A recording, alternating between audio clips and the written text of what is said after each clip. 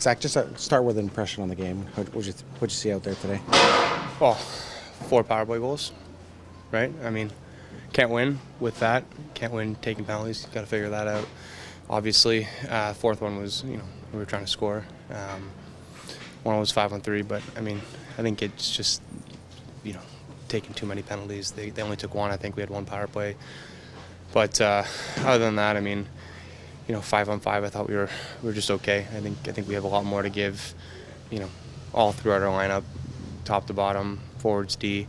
So, another tough one here. What are you seeing on that PK that just seems to be struggling, I guess? Well, I mean, when things aren't going well, if you play long enough, that you go through stretches, things go well, and then things, don't go as well, and it feels like every little bounce is going in.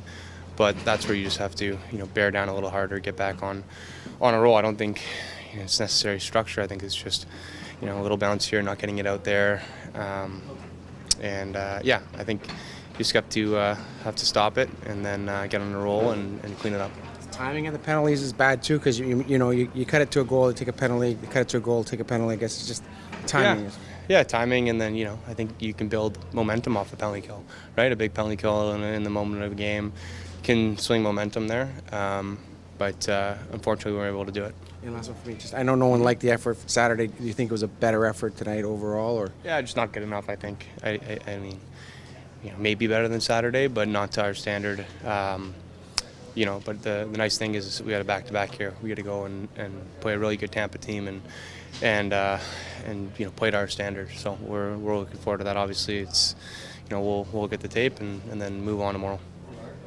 Hi, it's Shauna, and I might be a bad parent because my kids think French fries are vegetables. Hey, it's Ryan, and I might be a bad parent because I went out for wings when my wife was in the hospital after giving birth. Johnny here. I might be a bad parent because in my house, the tooth fairy gives pocket change. But we're not alone. Len emailed us and said his 6-year-old daughter's Tarzan moment going from love seat to lazy boy by curtains made him more proud than any dance recital. And Andy left his 2-year-old at the rink. All right, guys, I'm sure we're not alone. Like Andy's kid.